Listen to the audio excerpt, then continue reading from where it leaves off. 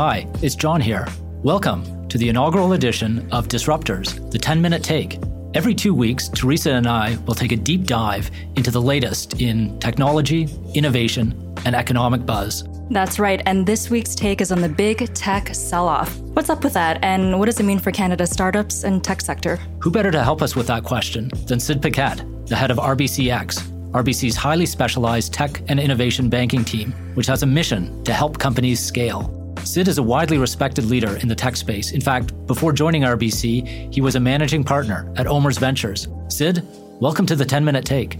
Thanks, John. Thanks for having me. Really happy to talk about this subject. It's great to have you on Disruptors, Sid. And I want to start with what's going on out there in tech. We've seen some big sell-offs, but some different movements in the private market where valuations continue to be very impressive.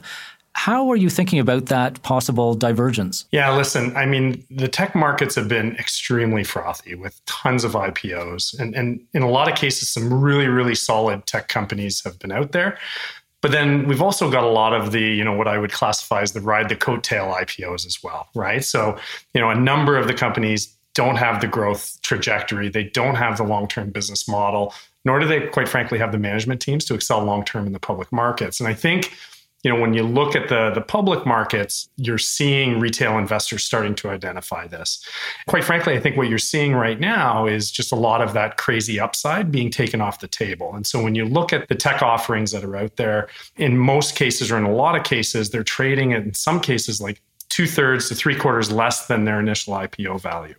And that is something that, again, is pretty stark and, leads a lot of folks to go, oh my God, what's happening, right? Is this blowing up?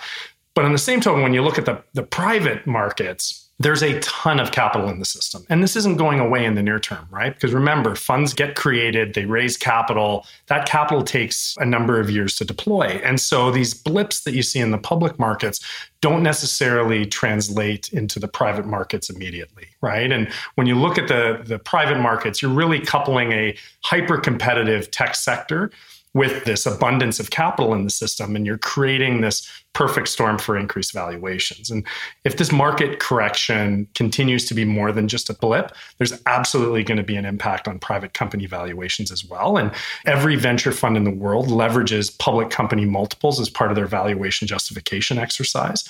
And so when public company multiples fall off for a sustained period of time, there's certainly going to be an impact on the private market valuations as well. What about the private later stage companies, the ones that were on the cusp of going public? Do you anticipate that this correction is going to slow down those potential IPOs? Yeah, so it's a great question. And I think we just have to step back and go, what is an IPO, right? It's really a financing event. And so when these organizations need capital, they're either going to tap the private markets or the public markets.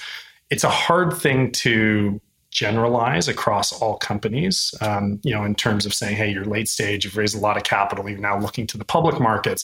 Because really it's going to depend on, obviously the profile of the company. Do they have the ability to continue to tap the private markets? In the case where they do, you are starting to see them put the IPO processes on hold and really look to go, okay, hold on, let's just look at the private company options again before we jump into the public markets. And that's just because you've got this drop off on valuation. You're starting to see some of this value come out of the ecosystem. And so it's going to be very specific company by company. But I think if you were to generalize, certainly people are thinking about this. Sid, you've been through, I don't want to date you on this show, but you've been through a few cycles. What are you telling entrepreneurs? Yeah. So, in terms of what we're telling entrepreneurs, there's probably not a lot yet that we're starting to talk about that's going to be different from what we've been advising entrepreneurs all along. Maybe if I just step back for a moment, when I look at the huge influx and the velocity of companies going from private to public, if you step back like a decade, 2 decades ago, it used to take companies between 18 and 24 months to become IPO ready. And what did that mean? That meant, okay, well, there's management team, upscaling, whole bunch of things like that. There's systems upscaling. There's, just really making yourself optimized for the public markets.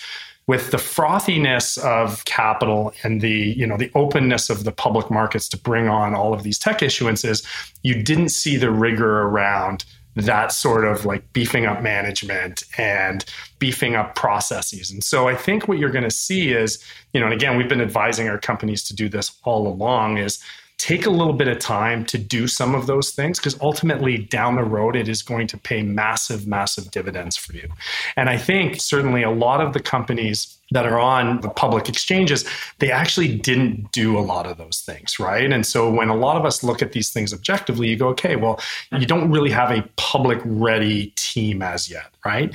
And so quite frankly, if it's a blip or whether it's sustained, who knows? But this kind of taking some of the capital out of the system and taking a little bit of air out of that balloon, I think is allowing organizations to have a little bit more time to think about those things in advance and quite frankly, prepare themselves to be really successful as a public company. You mentioned earlier that we're seeing the companies that have strong fundamentals and then the companies that are sort of riding on the coattails of general market sentiment. Is this almost like a clarifying moment in time where we can start to see, the companies that have strong fundamentals rise to the top, and it's clear which companies are, I don't want to classify them starkly as good and bad companies or maybe stronger and not so strong companies, but is this like a paradigm shift of a moment? Not yet. And I think it's really going to depend on, will additional capital start coming back into the public markets from a valuation perspective, right? So we haven't yet demonstrated this as a long-term impact.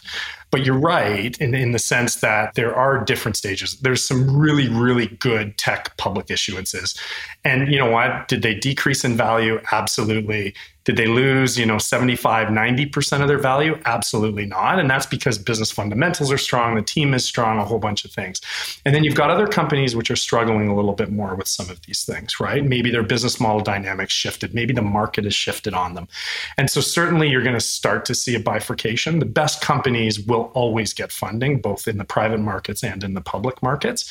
And you're probably going to see a little bit of separation when it comes to that particular issue. As you know, Sid, everyone's talking about the war for talent. Is this having any bearing on companies' ability to compete for, especially the world-class talent that is such a differentiator in the tech sector? Yeah, it's a great question, John. And you know what? I haven't actually thought about it that way. So just kind of, in our discussion right now, I'm guessing that, in some cases, it's actually going to be really beneficial, right? Because let's say I'm in a public company that's seen a 90% decrease in value, as an example. I'm probably going to be a little bit more concerned about the long-term viability of the organization. There's going to be all kinds of internal pressures within that organization on me as an employee and a leader, et cetera.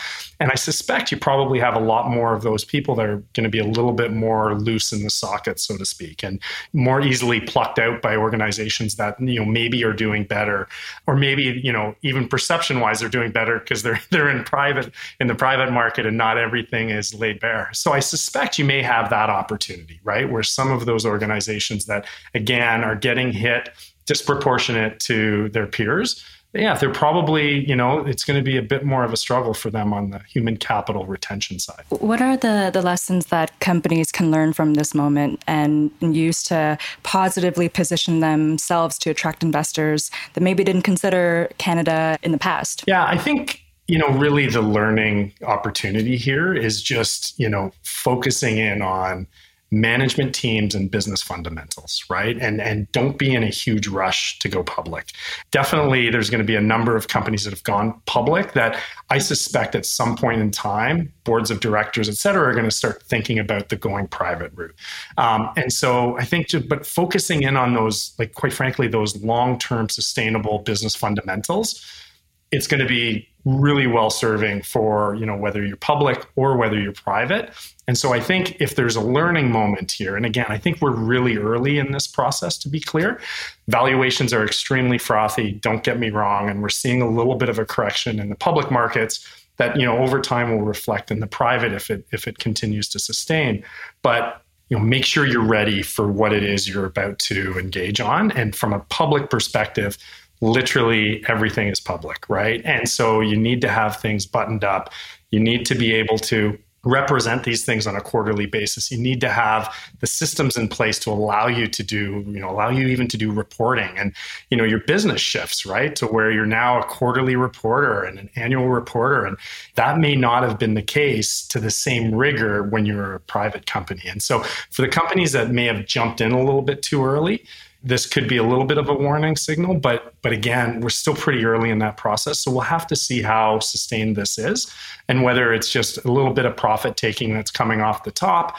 And then ultimately we kind of come back to a natural equilibrium. We'll have to wait and see. But if this does become more sustained and prolonged, then the learning opportunity here is get your house in order before you go public for sure. It's going to be a great year to watch tech. Sid, thanks for being on Disruptors. John, Teresa, thank you so much for having me. That's a wrap for our 10-minute take. I'm John Stackhouse. And I'm Teresa Doe. Join us next week for a regular episode where we'll take a look at the green skills Canada's workforce will need on our journey to a net zero economy. See you soon. Disruptors, the 10-minute take, is created by the RBC Thought Leadership Group and does not constitute a recommendation for any organization, product, or service. It's produced and recorded by Jar Audio. For more Disruptors content, like or subscribe wherever you get your podcasts and visit rbc.com/disruptors.